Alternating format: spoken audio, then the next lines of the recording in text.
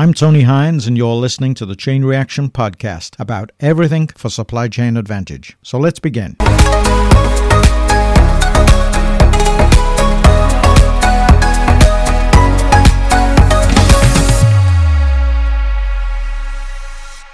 During the past 2 weeks, an unfolding drama has occurred in the Suez Canal as the motor vessel Ever Given, owned by a Japanese company but chartered to Evergreen, a Taiwanese shipping company, has been stuck at near to the entrance 6 kilometers in to the Suez Canal, blocking shipping in both directions. It's lodged itself across the canal and nothing can pass. Marine salvage experts have been working tirelessly along with the Suez Canal Authority to try and move the ship using various means.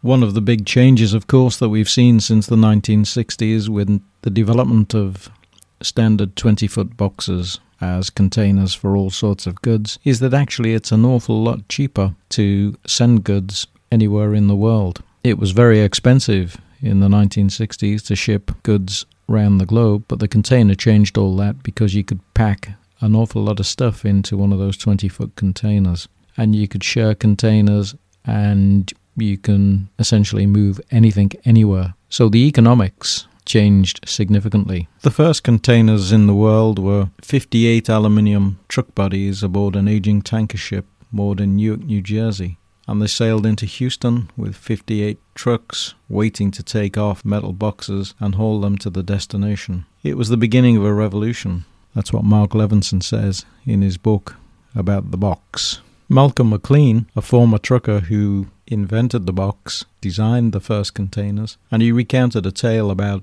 spending hours in late 1937 queuing at a Jersey City pier to unload trucks. He realized it'd be quicker, simpler to hoist a whole container to a truck body and ship the goods that way. And so began the container revolution, which culminates in these giant ships sailing with 200,000 containers on board. I doubt he ever envisaged that. Ever Given is a Golden-class container vessel. It's 400 meters in length and 60 meters wide, and capable of transporting over 20,000 20-foot containers. The average value of goods in a 20-foot container is said to be around $50,000 based on insurance estimates. A full ship this size could carry up to $1 billion in cargo. The Ever Given was launched in 2018. It's owned by Shoei Keisan Keisha of Japan, chartered to the Taiwanese company Evergreen Marine, and registered in Panama, managed by a German company, Bernhard Schult Ship Management. Ever Given is one of the longest container ships in service, with a gross weight of 220,000 tons and a dead weight around 200,000 tons. Like all these ships, it's powered by a low-speed two-stroke diesel engine. The fully laden draft of the ship is said to be under 15 meters. It currently has an all-Indian crew numbering 25, and crew size is often determined by the gross weight of the ship and the port of registration. Intermodal traffic has seen container ships with just 100 standard 20 boxes in the 1960s grow to the giants of the sea we see today with over 20,000 20-foot equivalent units on board. At the same time, operating costs for these ships has fallen in terms of crew sizes. They've shrunk over the past 20 years or so by about 50%, and some people have been concerned about the safety of vessels given the smaller crew sizes. In addition to the crew, there were 2 Egyptian pilots, which is normal to help the ship through the canal, provided by the Suez Canal Company. When it ran aground on Tuesday the 23rd of March in heavy 40-knot winds and a sandstorm. The ship is currently en route from Tanjung Peloponnese, Malaysia, to Rotterdam in the Netherlands, and it's currently grounded in the Suez Canal, lodged diagonally across the full width of the canal since Tuesday the 23rd of March. Marine salvage teams have been working tirelessly to free the ship and refloat it, but they're having some difficulty moving the ship. Tugs have tried to dislodge the ship, and on Thursday, the 25th of March, they weren't as successful as they'd hoped. They next tried to shift the ship by moving sand and mud from underneath the grounded parts of the ship to hopefully let some water flow through. And consideration has also been given to removing the containers to lighten the load of the ship to raise its level, so it's easier to maneuver. But this is no easy task with such a large ship stuck in such a small space with little equipment to hand to maneuver the ship easily, or indeed to take the containers off the ship. Very large cranes would have to be moved from Alexandria, which is a distance away, to move the containers off the ship. The Ever Given has one incident on its record, which was a collision with a small ferry ship in Hamburg back in February 2019. But apart from that, there haven't been any major incidents with the ship. Ever Given is currently holding up a further 320 ships or more lined up to cross at the point where the ship is lodged. It's estimated that there is currently over $10 billion of cargo waiting to sail through Suez, which is the shortest route between Asia and Europe. Many ships that have not yet entered the canal have or may decide to sail around the Cape of Good Hope, but that adds around about 5 days each way, which is 10 days in total. The journey time and the 3,000 nautical miles each way, in addition to the fuel costs involved, is significant. Some ships, of course, that haven't entered the canal already will divert around the Cape of Good Hope because they will not wish to be held up. The British built the Suez Canal over a 10-year period from 1859 to 69, but back in the time when it was built, it didn't carry such large ships. The ship sizes were much smaller. It's only in the past few years that these gigantic container ships have really grown in length and, of course, in height with the containers that they actually carry. The Suez Canal carries around about 12% of global trade each year. Up to $10 billion of goods can pass through the Suez Canal on a daily basis. 20% of the UK imports travel the route from Asia this way, and they bring all sorts of things.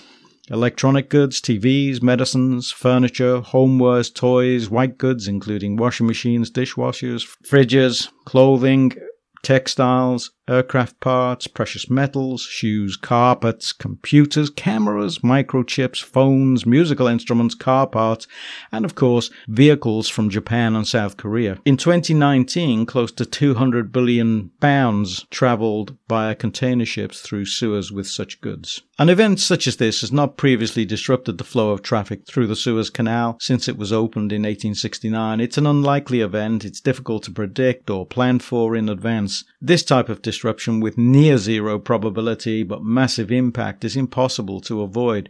When it happens, it has consequences for many ships with intersecting supply chains caught in the traffic jam. One thing is certain in supply chains, and that is at some point some disruption will happen. You can listen to how I talk about disruption and complexity in a previous podcast. The more that these larger vessels are routed through relatively congested and narrow shipping lanes, of course, will most likely increase the probabilities of disruption. Although right now the priority is to dislodge and refloat the ship, it does pose an interesting mathematical problem to calculate future risk. If you can translate uncertainty into calculated risk, then you can plan for and avoid disruptions. No doubt insurers will be working on those calculations as we speak.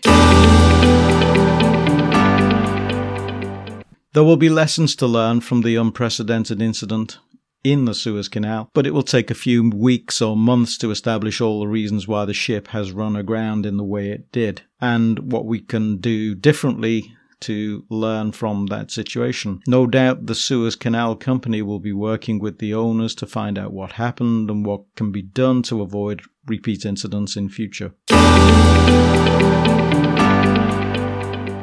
The chairman of the Suez Canal indicated on Saturday the 27th of March that technical difficulties or human error may be responsible for the accident, but in my opinion it's probably too early to give a reason. The operation to refloat the grounded ship blocking the Suez Canal has been in progress since the accident occurred on Tuesday the 23rd of March. The stern of the ship has now been freed from the shoreline. The Suez Canal Authority reported on Monday the 29th that the ship had been corrected by 80%. This remains a complex operation, and work to move the ship further is expected to recommence later on the 29th. The ship will need to be checked for damage to the hull by divers before restarting the engines to get the ship on its way if possible, and it's hoped this will resolve the issue. Peter Badarsky is head of the Dutch Salvage Company, and he's commented that dredging mud and sand from the bow had brought some progress, before he went on to caution that containers may need to be removed if this didn't work to get more movement on the ship. There are now around 360 ships waiting to recommence their journeys through Suez, and they'll be hoping everything goes to plan. Well, the good news is that on Monday afternoon at around about 2:30, 3 p.m, the ship has been refloated with a number of tugs working in tandem with cables attached to the ship to maneuver it into position and to set it in the middle of the canal in the right direction. And it's travelling north currently to the Great Lake. The Great Lake area is an area of the Suez Canal where there's plenty of room for ships to pass either way. And when the Ever Given reaches that Great Lake position, it will be assessed for technical capability before continuing on its journey northwards into the Mediterranean and onto Rotterdam. It's travelling currently at about 6.7 knots, so everything has gone well with the salvage company and the Suez Canal company working together to rectify the problem, and that's really good news for other ships in the area. And of course for maybe the live animal cargoes on some of those ships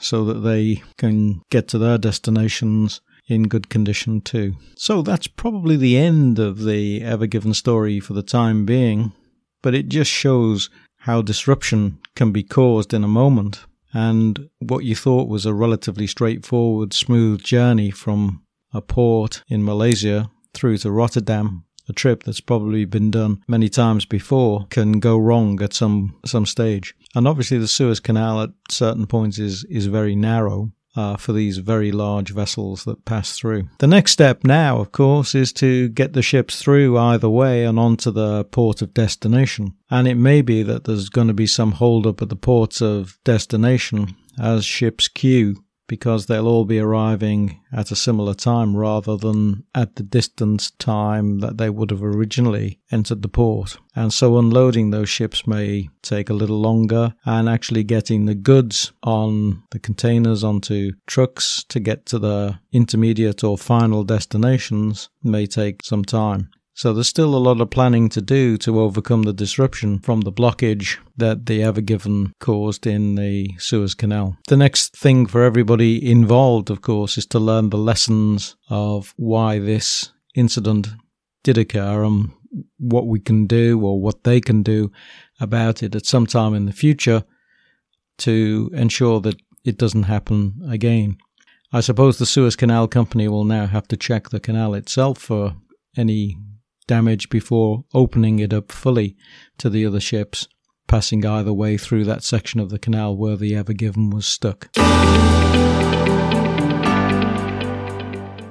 There will of course be a shortage of 20-foot container boxes, as none of those boxes are returning at the moment back to Asia to be refilled, with more goods to come back to Europe. So there's most likely going to be a box shortage. The prices of freight and boxes will no doubt increase as a consequence of the blockage at Suez, and it remains to be seen how long-lasting those additional costs and the delays will impact global supply chains, particularly those coming from Asia to Europe. But no doubt it will have knock-on effect elsewhere.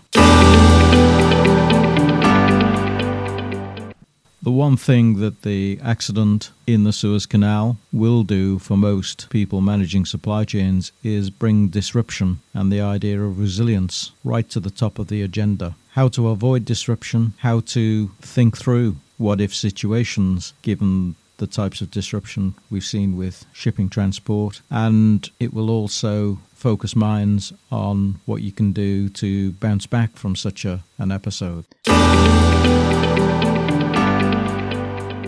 Some numbers from the story. 6 days the ship was delayed. It added a week or more to journeys of other ships caught in the blockage. There are said to be at least 360 ships involved. £10 billion worth of goods held up. Global supply chains delayed, possibly for weeks as a result of the 6-day delay. 3,000 extra miles each way if you have to avoid Suez. Blockages of ports as ships stack up, waiting to be unloaded. And it just points to the reliance placed upon the Suez Canal as a route from Asia to Europe.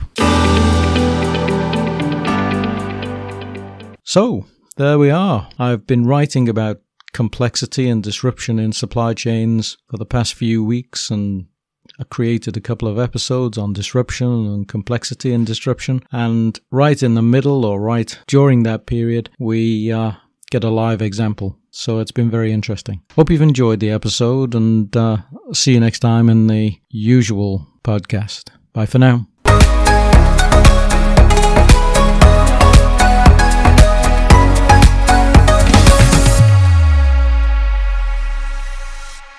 You've been listening to Chain Reaction, all about supply chain advantage, written and presented by Tony Hines.